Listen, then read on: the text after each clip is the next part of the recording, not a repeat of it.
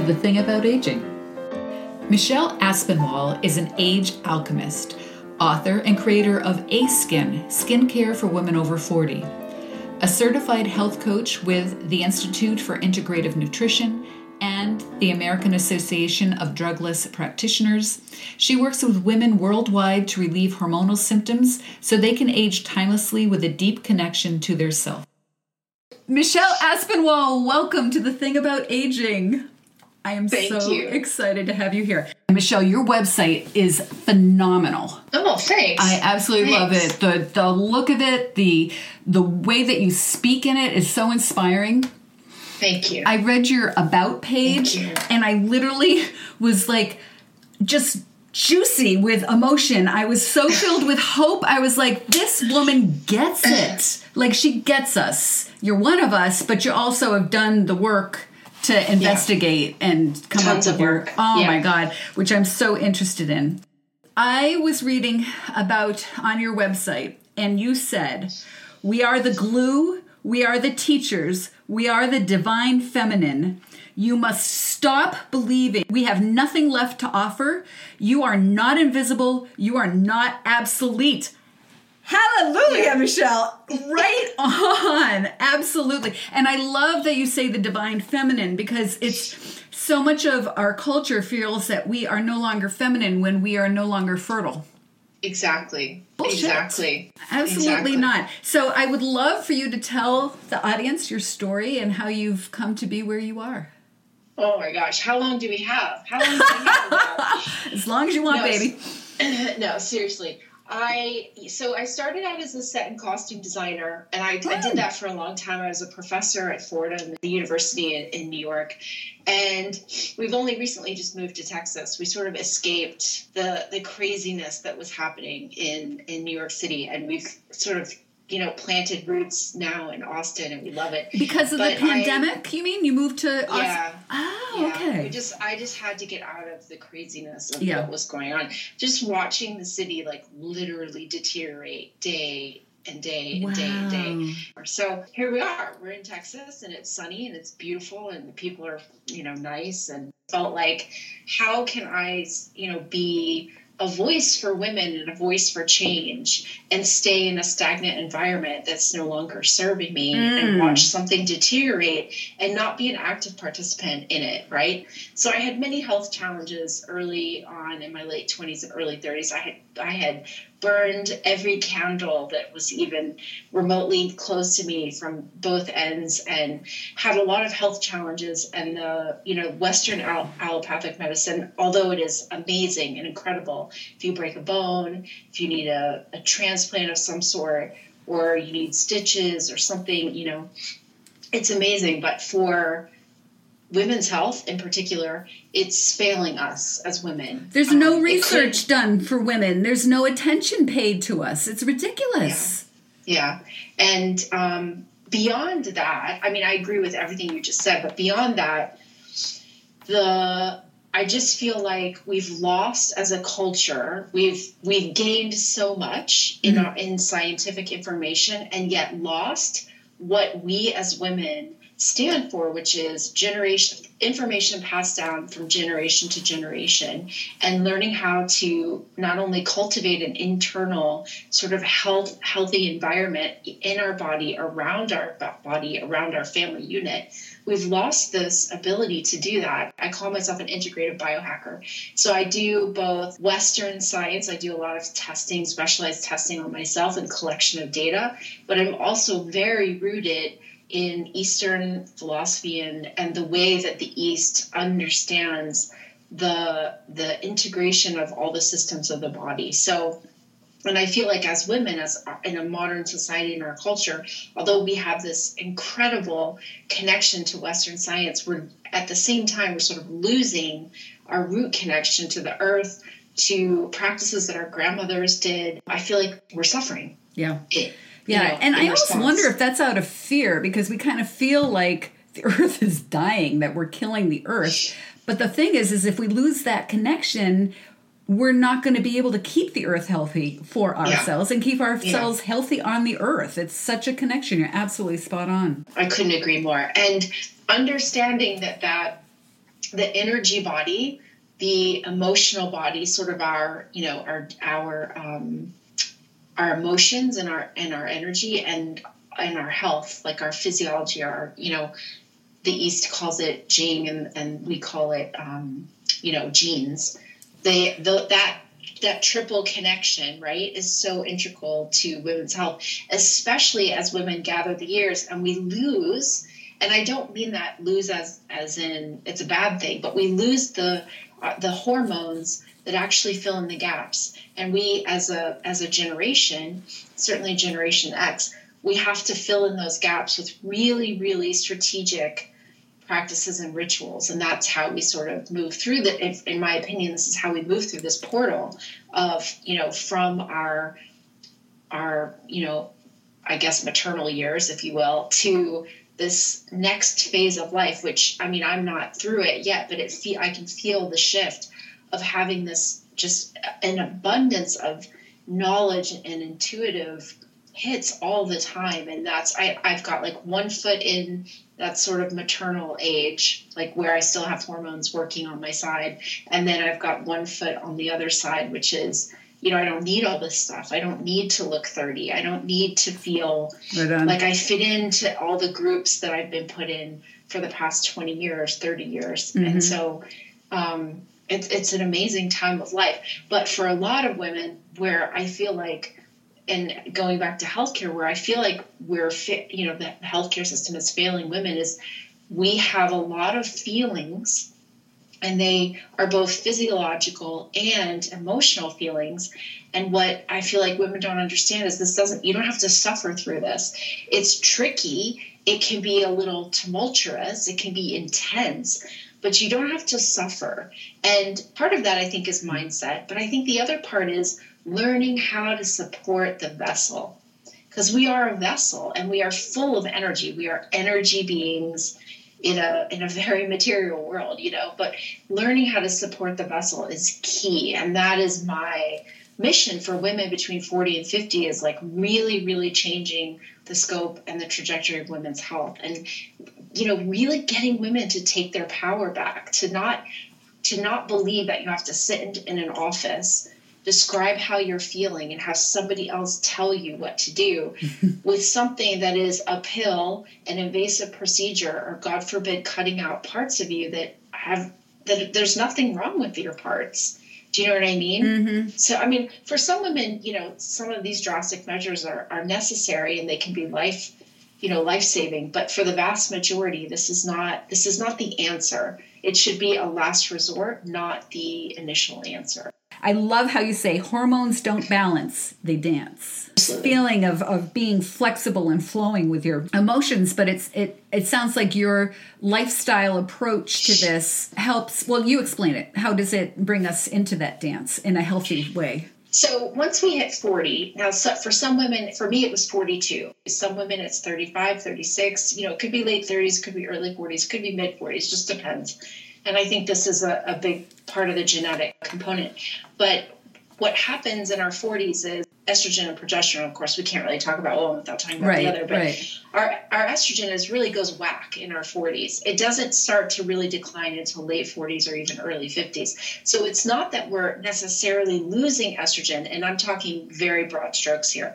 It's that it's doing whacked out things. And because it goes whack, that's where the feelings begin. And for some women, those feelings can be quite intense. And for other women, it maybe isn't an emotional component, but it's a physical component. Like, for example, they have really heavy periods, or, they start to have really intense emotions, like, dark places of, depression when they've never had depression before, bouts of rage, and they've over things that would never have enraged them before, or potentially anxiety. Anxiety around things that would never have made them anxious before, to the point where it keeps them awake. It changes the way they eat. It changes their relationship to their life and the loved ones around them. So, it's a physiological shift and it's an emotional shift, right?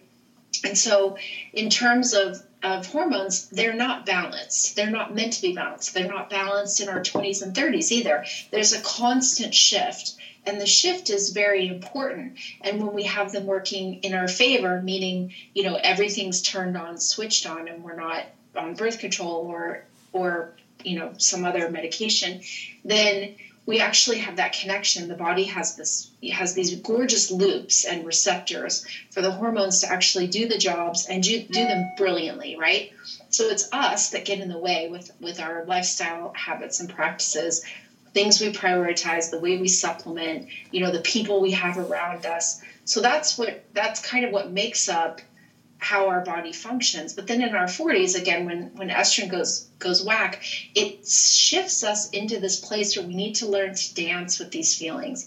And that's why I use that term, and especially cortisol, because for a lot of women, cortisol, this stage of life, and it begins at from my experience, like mid 40s and goes on till, mid 50s to late 50s. There's a lot of big events that happen in a woman's life, right? Yeah. Our bodies physically change, so we have to deal with the passage of time in the mirror. We have to we're either having children late in life, or our children are becoming teenagers, or our children are moving on to their adult stage in life. So any of those stages in and of themselves is a big deal. And then you add on top of that any sort of hormonal changes, and it can be, for some women, it can be quite devastating. It can take them to a really lonely place. If you don't have a community of women that really help to guide and hold you, right? Hold us, and to help us feel like, number one, we're not alone.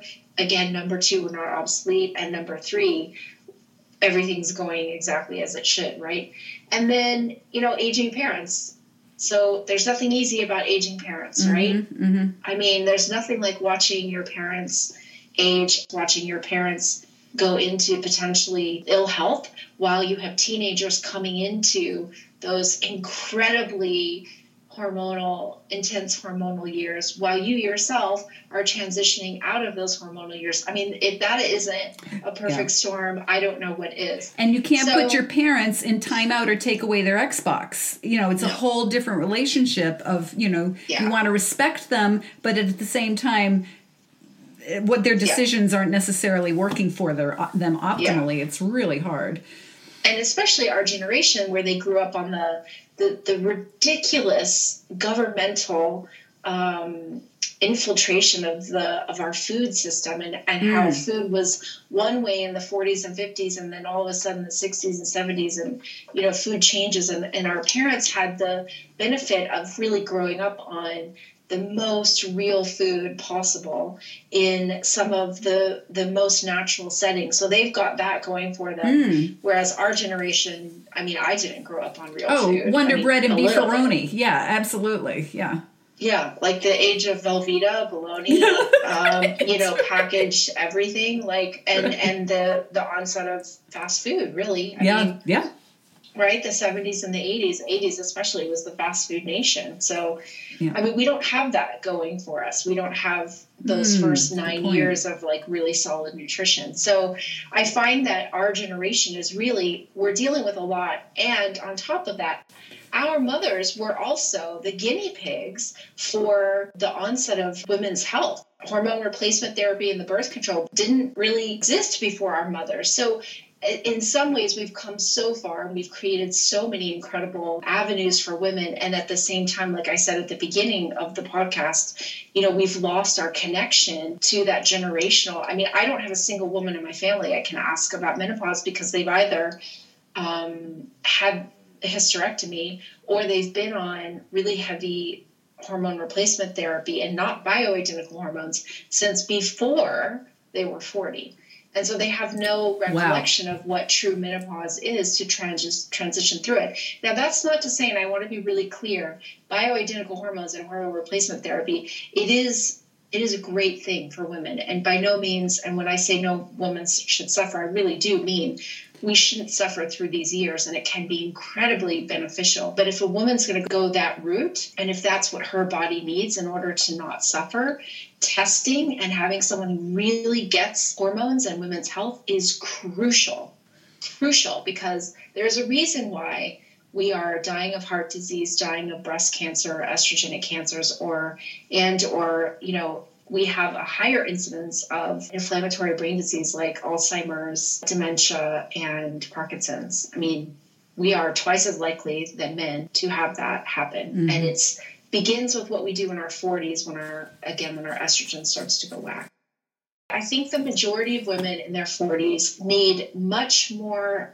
It would behoove women in their 40s to use their resources and pay attention to, because there's nothing cheap about hormone replacement therapy, bioidenticals especially.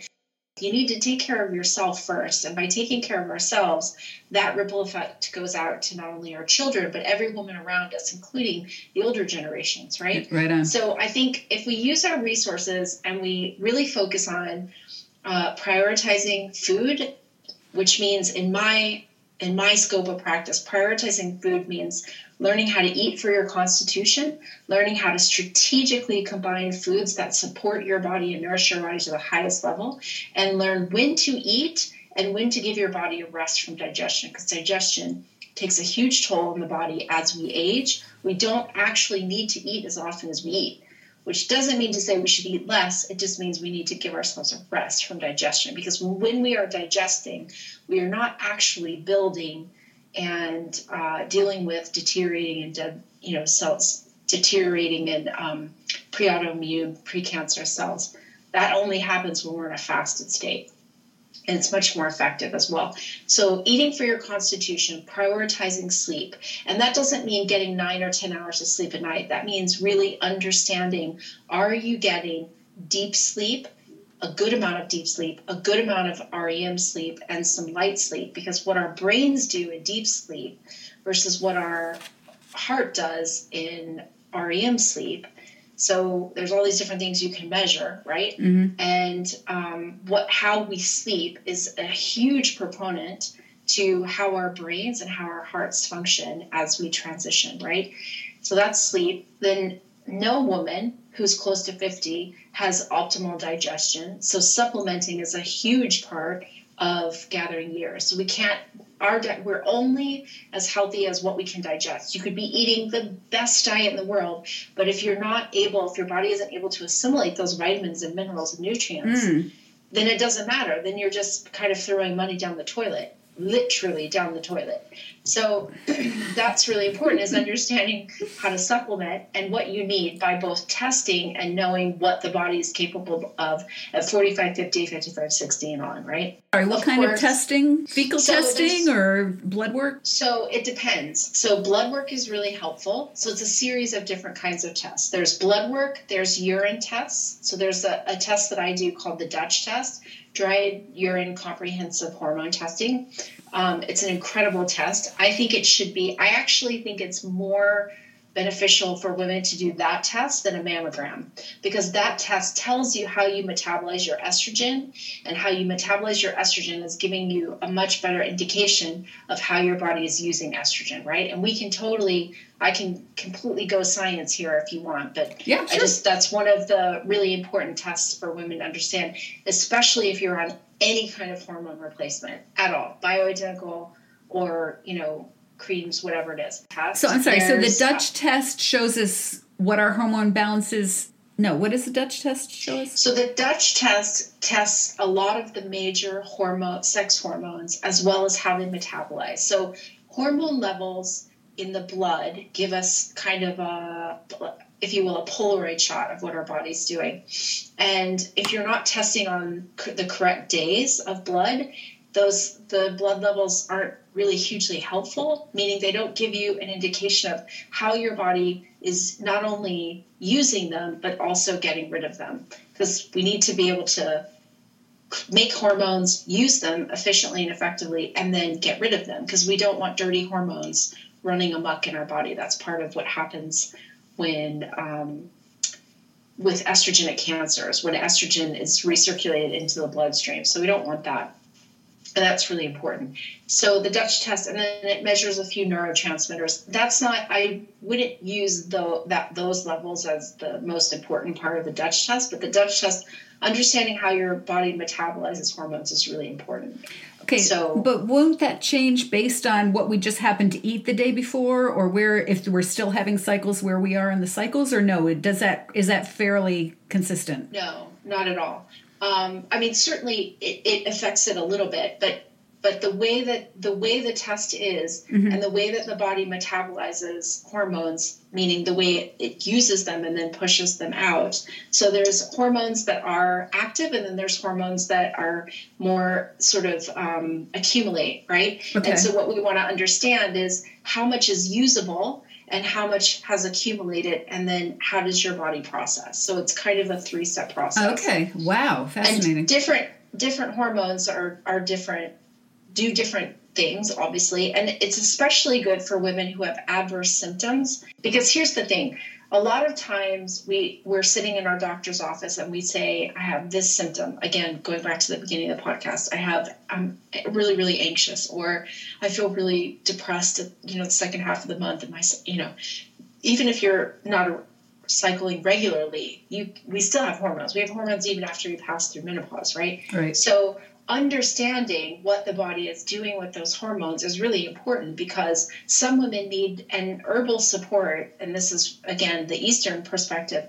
Herbal support can do a woman a massive amount of good, supporting the body, getting to the root cause of some of these adverse symptoms that a woman's feeling, versus giving a woman an antidepressant. Now, again, I'm not a doctor, and I certainly don't play one in my practice, but I just want to say that no woman is deficient in Ambien or Prozac, or those are not nutrients that we're deficient in. That's just basically adding something to us, when in reality, maybe what we need is, a more complex B vitamin, or maybe what we need is to support ourselves with iron. There's a lot of nutrients that we're actually deficient in that we don't test for that, but rather we Band-Aid the symptom. And so in doing what I do and helping support women in their 40s, which is really important, if you support your body and you understand how to eat, how to sleep, how to supplement for your body, how to move for your stage of life.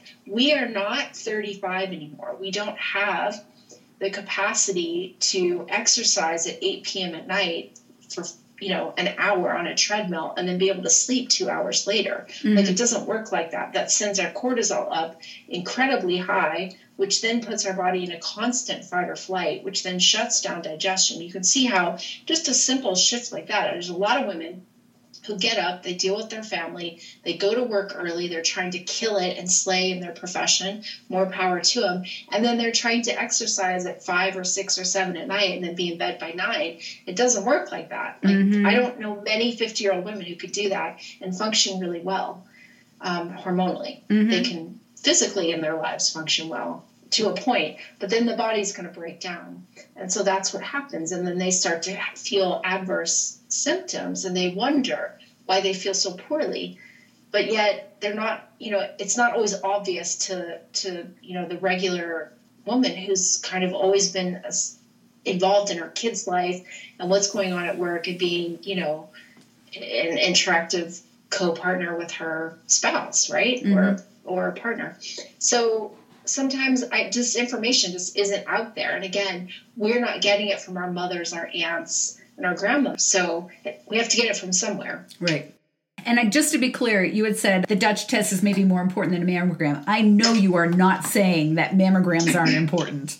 No, never. Absolutely. Not at all. Yeah. Absolutely not. And I believe what you're saying also is that this approach, maybe try it first without the mask of more traditional Western types of medicine. Is that what you're saying? So we can get a clear read on their impact? Sure. So my point in bringing up specialized testing is that before we go on, for example, antidepressants, sleeping, Ambien, if you're having trouble sleeping, before we go on pretty intense medication or procedures, ablation, partial hysterectomy, things like that, try the simple things, the things that seem like there's no possible way this could make this much difference. I mean, I've worked with women who have completely, and when I say completely, it blew my mind. I have worked with women who haven't been able to orgasm in a very long time. And then they change the way they support their body.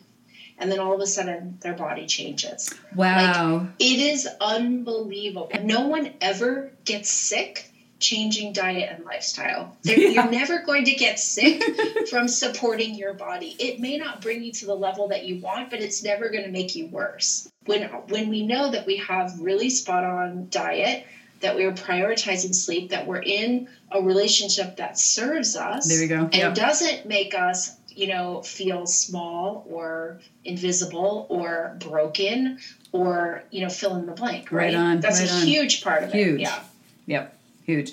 Okay. So for the sisters out there that have already are on Ambien or something, how long does it take to kind of, like, let's say they went off it, to get a clear read with this test, would you say? So the test needs to be done at a particular time of the month.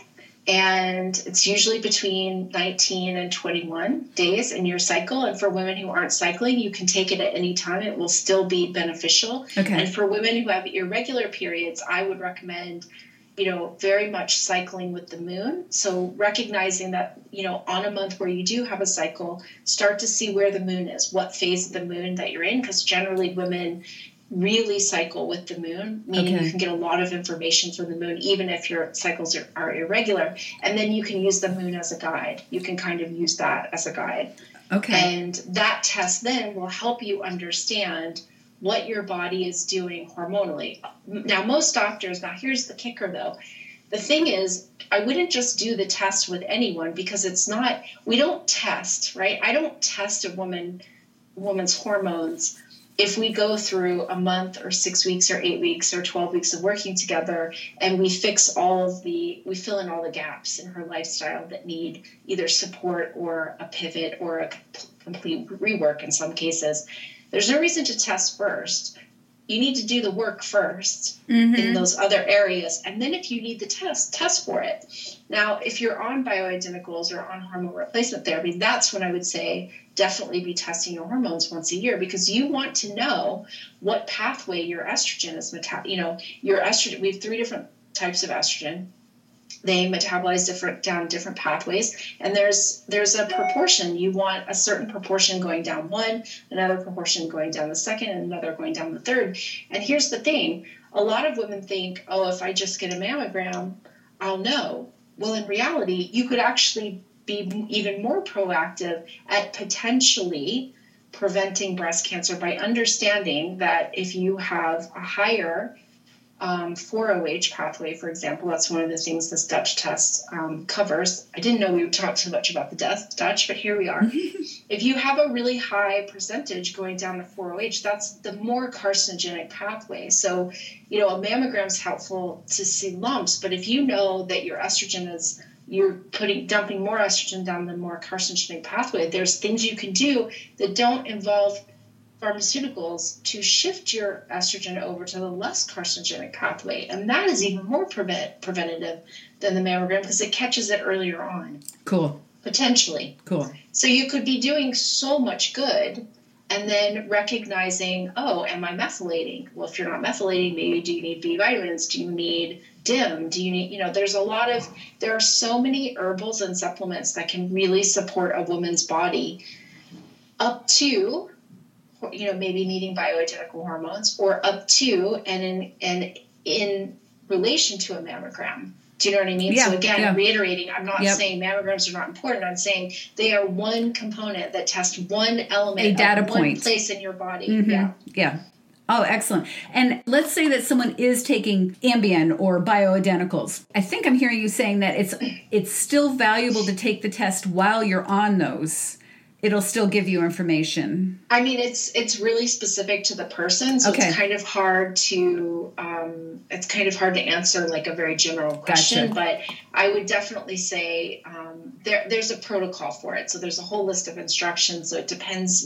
There's certain adaptogens you need to kind of lay off. If you want to know you're testing on hormones, then you stay on your hormones. If you want to know what your body's doing without them, you kind of go off. So you really need a professional, and you need to coordinate with your doc, I assume, and everyone's working together on this. We shouldn't just take ourselves off ourselves and, Well, no, of course not. Yeah. I mean, if a woman doesn't know her physiology and understand the hormonal structure and understand, how to titrate down off medication. By no means are either of us saying that we need to do that alone. Always work with a healthcare professional, whether it's a healer, your doctor, a naturopathic coach, whoever it is, right? Or get a dream team together.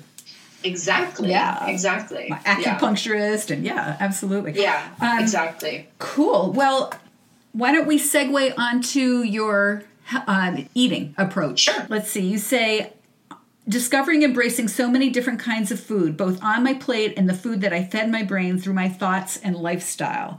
I absolutely love that. And then you also said, after 40, our metabolism changes. If we don't learn to work, weight pulls on us. We don't want a fast metabolism. We want a flexible metabolism. And then the last thing that I loved, there were many other things, but I want to stop talking and let you talk, was our metabolism is a thermostat, not a scale. Never just calories in and out. So if you can talk to all of that.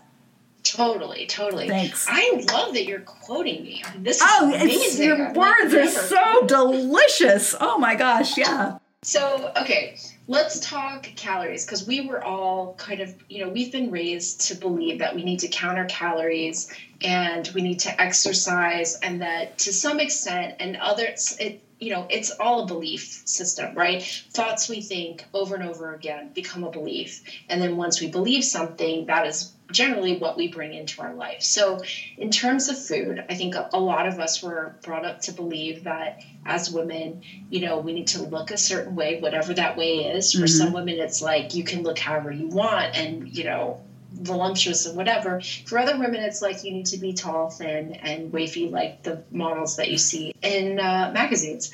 So there's an element of image. So what is your image? And then there's the other element of like, how do we actually nourish ourselves? So we nourish ourselves through what we look at, then the meaning we put onto it, and then who we surround ourselves with. And then who we surround ourselves with creates a lot of practices, right? So if you hang out with people who are like super athletes and they eat a certain way and then they perform a certain way, that's going to inform how you view life, versus if you hang around people who love to have, big smorgasbord parties and drink wine all night and laugh and dance and have fun.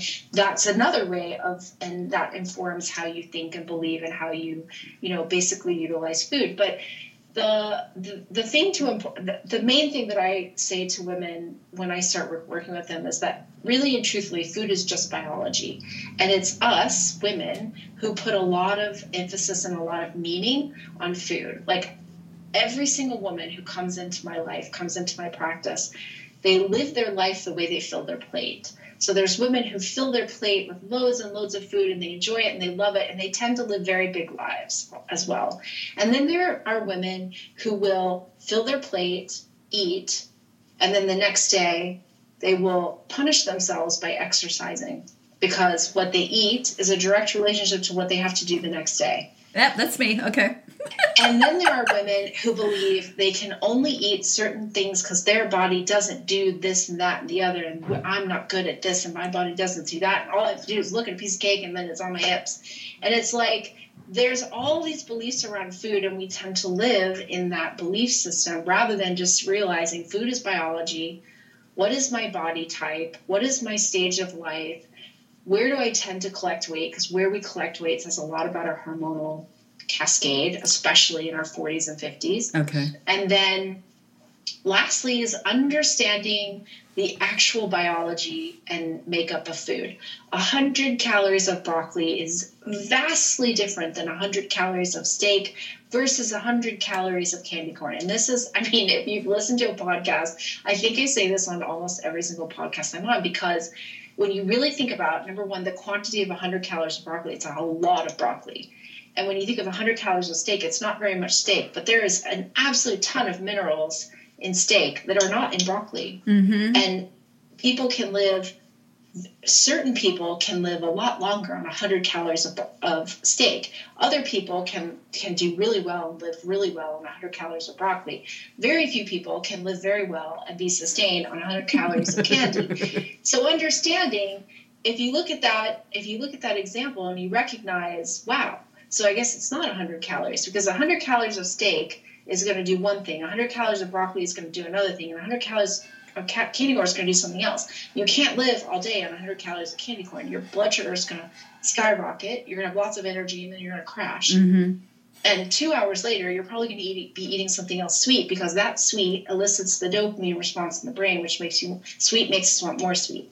Now, 100 calories of steak is not very much steak, but you're going to get a ton of minerals and a ton of vitamins in that steak, as well as fat and protein. Now, that's going to help build muscle, but it's not necessarily going to keep you sustained for very long, because it's a very small amount. 100 calories of broccoli is a lot of fiber, a lot of vitamins, a little teeny tiny bit of protein, but that's not going to keep you satiated for as long as the steak. So when you understand that food is just biology, then you can understand, how does that work with my body?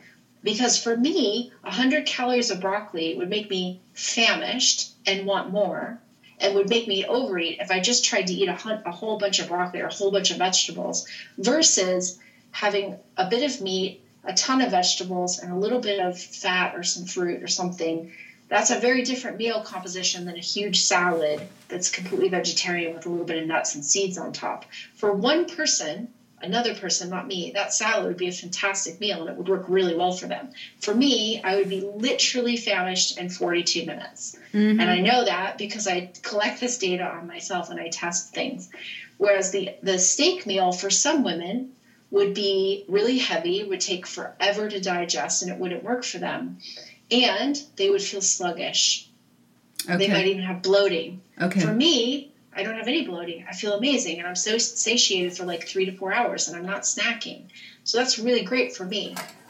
Well, for the candy corn, that's just going to, well, I already told you what that would do. So that's understanding food and what food does. And for women, there's no one diet that works for anyone. So anyone who comes and says to me, like, oh, I'm 80% paleo, so I have a really healthy diet. Well, then we go through, what do you eat? Because paleo is a very broad category, and some people really understand and listen to their body, and others don't. So I think in terms of diet, I really ask someone a series of questions, and those answers to those questions generate, 3 different cascades of other questions. And then we start to get into, how do they feel?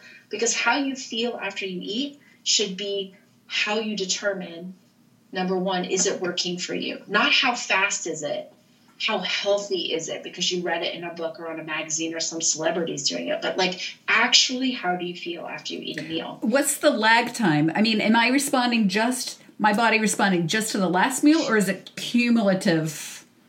It's both. Okay. It's both. So that's why, the cumulative is the second set of questions. Gotcha. But okay. Generally, I ask women to do a 7-day food log. Most women, for 3 or 4 days, this is generally, and they tell me this, so it's like, once we get to know each other, they're like, God, the food log that week was the hardest week ever, because I thought I had to blah, blah, blah, blah, try to be good. Yeah. Try to be good. Because someone was watching, right? Yeah, exactly. Because someone is going to be watching and judging me, or someo's going to be evaluating. Like, no, right. That's how you eat. It's not a judgment. It's not a character basis. You're not flawed because you have a piece of chocolate cake and a beer. Like, I don't give a shit. You came to me, right? You came to me because you want to feel better, look better, function better, right? So that's what I'm here to do. And if you can look great and function great on steak and beer, I mean, more power to you. Yeah. But the majority of women can't. So that's why they seek help. The smart ones seek help. So that's kind of where it is. And then I use various techniques. I use, constitution, face mapping, again, where you carry your weight, how you distribute your food through the course of the day. Because as we age, we can't just eat all the time willy-nilly. Like I said, in terms of hormones in our stage in life, there's a very distinct time that people should be eating. And then there's a very distinct time where people should not be eating and not be drinking. And we just give the body a rest. Because again, we're not 22 anymore. Mm-hmm. Mm-hmm. Yeah, I loved how you said, did I already quote this to you? We are completely unique bio-individual vessels of interconnected systems. And that's perfectly summarizes what you just said about how each person is different. Yeah, totally. No, I don't think you had quoted that either. Okay, but I meant to. We're completely unique. And so that's why I said, like, for certain women with certain constitution, a more vegetarian diet with just a small amount of animal protein, women thrive on that. But there are some women, again, I'm one of those people, if I eat fish for a week and a half and I don't have any red meat, I ache everywhere in my body. Well, I know why I ache everywhere in my body. There's a certain nutritional component to, animals that roam on four legs on the earth. I need that, physical makeup of that food, that vitamin, mineral, calorie, fat content to feel satiated, to feel strong, to feel not in pain. I need that physical makeup. So I don't care that some, celebrity cardiologist says eat a Mediterranean diet, only eat, I can't do that. When I do that, I feel shitty. So why would I do that if I don't feel good? Well, that's where women start to get, again, we give away our power so often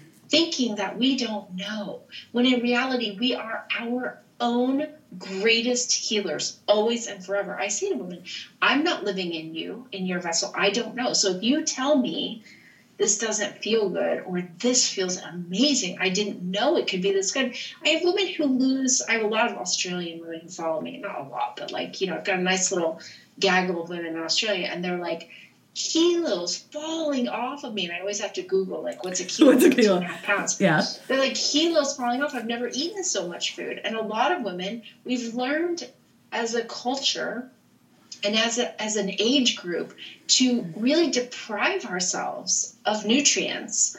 And yet we're undernourished and overfed. We eat way too many calories, and yet we're undernourished over and over again. And as soon as you start to nourish the body doesn't feel like it's in a deficit. You can actually watch the weight fall off. It's effortless. I love that. Undernourished and overfed. Yeah. Now, and I assume I'm asking you, is there a transition period? Like, I know if I start to eat beans, which make me feel great in some aspects, but I fart like a cow. I mean, I'm like out in the field with the methane coming out of me. I mean, but will my body, and so I kind of give it up because it's embarrassing to be, walking through the grocery store. And so will that adjust after time? Well, here's my question to you is, again, I can't answer, I couldn't answer that question just based on that amount of information. But the questions I would ask you is, how do you feel? Do you feel bloat? Because before there's gas, there's usually bloating. So if someone feels, so after you eat a plate of beans, what are you having with it? How are those beans prepared? How much time between the beans and the farting does it start? Okay. And how often are you eating the beans, and at what quantity are you eating the beans? So there's lots of questions. And what type of beans are you eating? Because lentils versus red beans versus chickpeas, totally different nutritional content. Oh my God, you're blowing my mind. There's so much to this. It is absolutely fascinating. And honestly, in my so I have this free Facebook group called Hormone Mastery Over 40. This month, February 1st. In fact, I did the graphic as you and I, right before you and I got on the phone.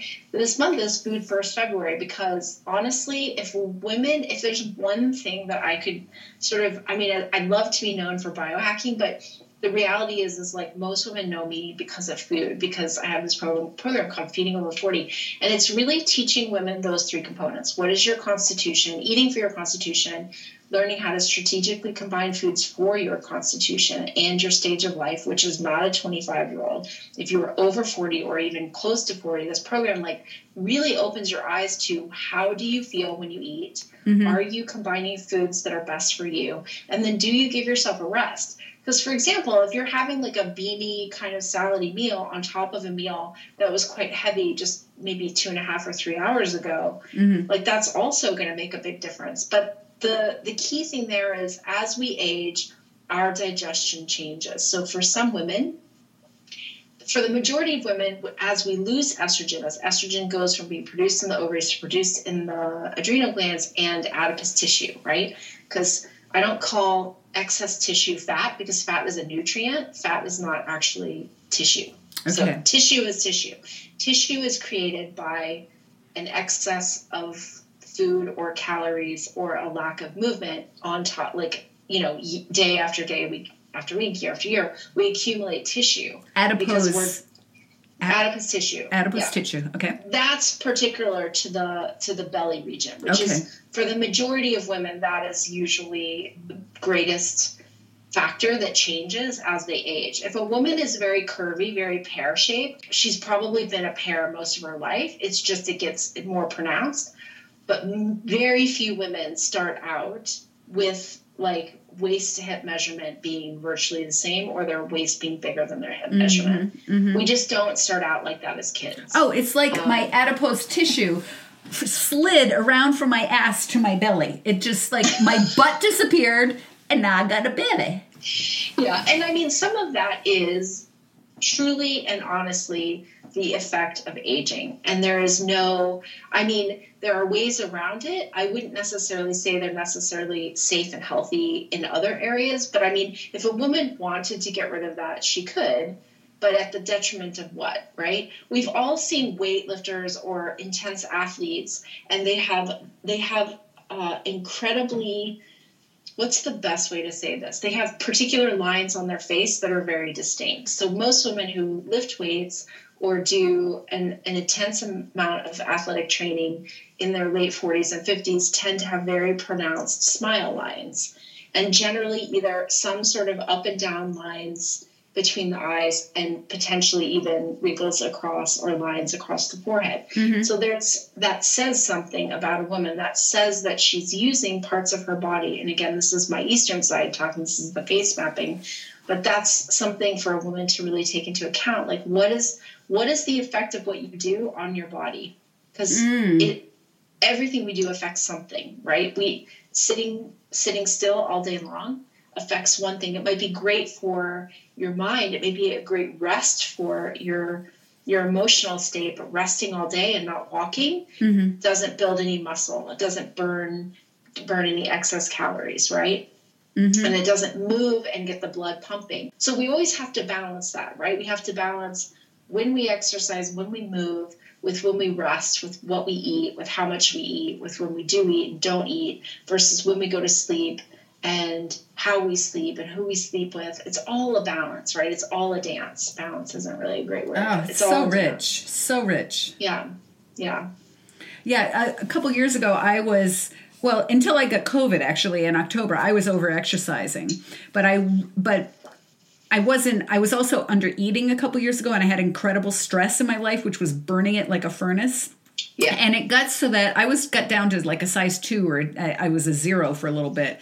And it was so unhealthy because I would just fall out if I didn't eat at exactly the right time, and I was a crab muffin, and I had the lines that you're talking about.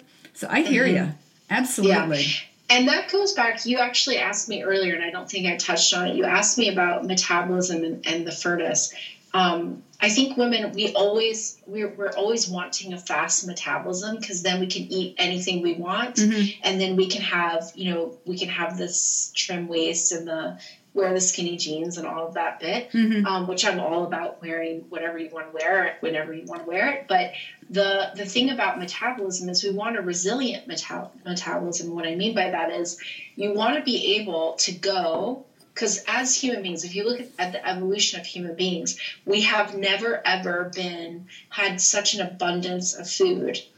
And again, as nutrient deprived as we are, we never are lacking in food, but we are always lacking in nutrients. Even if you're growing your own food, the soil, unless you are like quite literally, rotating and giving, soil a break and doing special crops in between, and then planting and using, a particular kind of seed, like unless you're really going to like the umpteenth degree of homesteading, like 6.0, the majority of us are lacking in magnesium.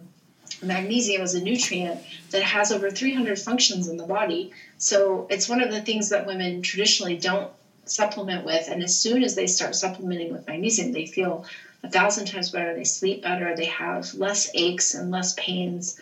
It's just incredible. Their mood, elevates ever so slightly. But the point of the metabolism is we want to be able to be resilient, because as hunter-gatherers, which is what we were for thousands of years, we've only been what we are now for like the past 70 or 80 years, and then Industrial Revolution, really only 200. So when you look at the evolution of where we are now versus where we were 150 years ago, it's massive.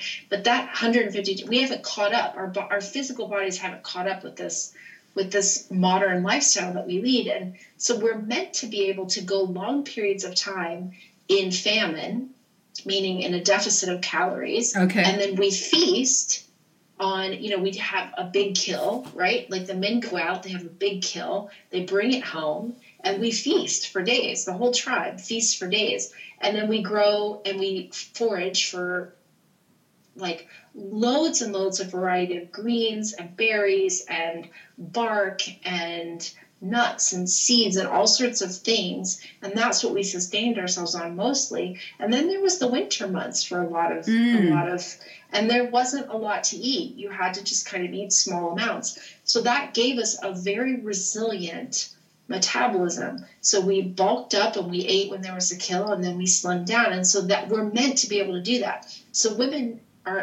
we have the ability to gain and lose weight very quickly. We want to maintain that ability as much as possible. Because when we maintain that ability, it means that then all of the hormone levels that have to do with blood sugar and insulin and fat storage are working at their greatest capacity efficiently and effectively. Leptin, cortisol, insulin, all of those, estrogen, all of those are working in a way that they are able to go up and down as they're meant to. So that's why we don't actually want a fast metabolism, because if you're 52 and you have a fast metabolism, you're burning through a lot of your food, calories, and nutrients very quickly, and maybe not assimilating them. And if you can't assimilate them, as I said earlier, you're actually not gaining them. So you don't want to have something that burns really fast. It's like, if you think about a thermostat, if you turn the air conditioner and you put it on 70, you want your house at 70 or 72. You don't want it to get to 72 in 3 seconds. You want it to gradually cool the house and then keep it around that temperature and kick on when it gets to, 75 or 76. You don't want it to wait till it gets to 99 and then turn it on. And at the same time, you don't want it to go to 67. You want it to stay around 72, because there's a big difference between 65 degrees in your house and 72 degrees. Like one is like, oh, I need to put socks on, or oh, I need a sweater. And the other is like, oh, this is a really comfortable temperature. And I'm just making these numbers up. Yeah. No, I get you. The analogy. Yeah. I do want to make a shout out. This is just an aside to our sisters that are naturally in balance and doing their optimal dance at size 2. Because I think we do a lot of, right now we're conscious about, if size 16, 22 is where you're naturally in balance, be there. But I think our skinny sisters sometimes get dissed. They don't get, so I do want to just acknowledge. But for me, it was not healthy. It was not where totally. I'm naturally. And you realized that. You realized that because you weren't happy. There was some element of you that didn't feel good. No, exactly. And so when we don't feel good, it's our responsibility to own who we are, what we are, and how we feel. And then what are we doing to feel like that? And you get to have a better life. You get to feel differently. You get to take it on yourself with help, if you desire, with a community. You get to make changes. We're not broken. It won't last like this forever. You actually can change. It's never too late, right? We should have done this 10 years ago, but it's never too late to start, and you actually can move the needle quite fast. That's what I have to say to every woman out there. All right. Well, that's a great place to end. But 2 things. I just want to mention that Michelle does have a skincare line of natural, would you say botanical or it comes from plants, correct? I do have a skincare line. It is made entirely of oils, herbs, butters and botanicals. And so it's completely self-preserved in the ingredients. It's made in very small batches by women for women, and certainly women over 40. I am, almost 49. So I started this line, back in my 30s when I couldn't find, before natural skincare was like a thing where I couldn't find what I wanted. So I started mixing stuff. And then when I first started seeing clients, one woman was like, I saw people in my kitchen, and one woman was like, well, what do you, I was trying to help her with her autoimmune disease. And I said, I gotta get you off chemicals. Like, it's going to really shift the needle. And she said, well, I don't, where do I buy lotion if I don't get it at the drugstore? I was like, you need to use oils or, something that's more natural. So she's like, well, what do you use? I'll just use what you use. I was like, oh, well, I make myself. She's like, well, make me some. And I was like, okay. So then I just started bottling it. And, I gave a bunch of friends and this one client my first sort of bottled, because I would just mix it based on what I wanted, but I had to really formulate it. And so that's how it began. Fabulous. How would you like to end this, Michelle? Just for women to really stand in their power and own how they feel. And you have 100% ultimate say. They are the master of their own ceremony. They can be, look, feel, change, pivot, reimagine anything in their life of where they are. And if we live in desire, it's the greatest thing ever. I just got goosebumps. I love that. Okay, so where do we find you, Michelle? Facebook, it's just Michelle Aspinwall. Instagram, it's Michelle P. Aspinwall, P as in Peter. And my Facebook group is Hormone Mastery Over 40. Fantastic. Thank you for your work. Thank you for the hope. Love you. Love you. Thank you. Bye. Thank you, Michelle Aspinwall, and thank you for joining us at The Thing About Aging. And as always, your body's unique, so before you make any changes to lifestyle, medication, please inform yourself, Google, talk to your doctor. May you be well. Bye for now, and see you the next time on The Thing About Aging.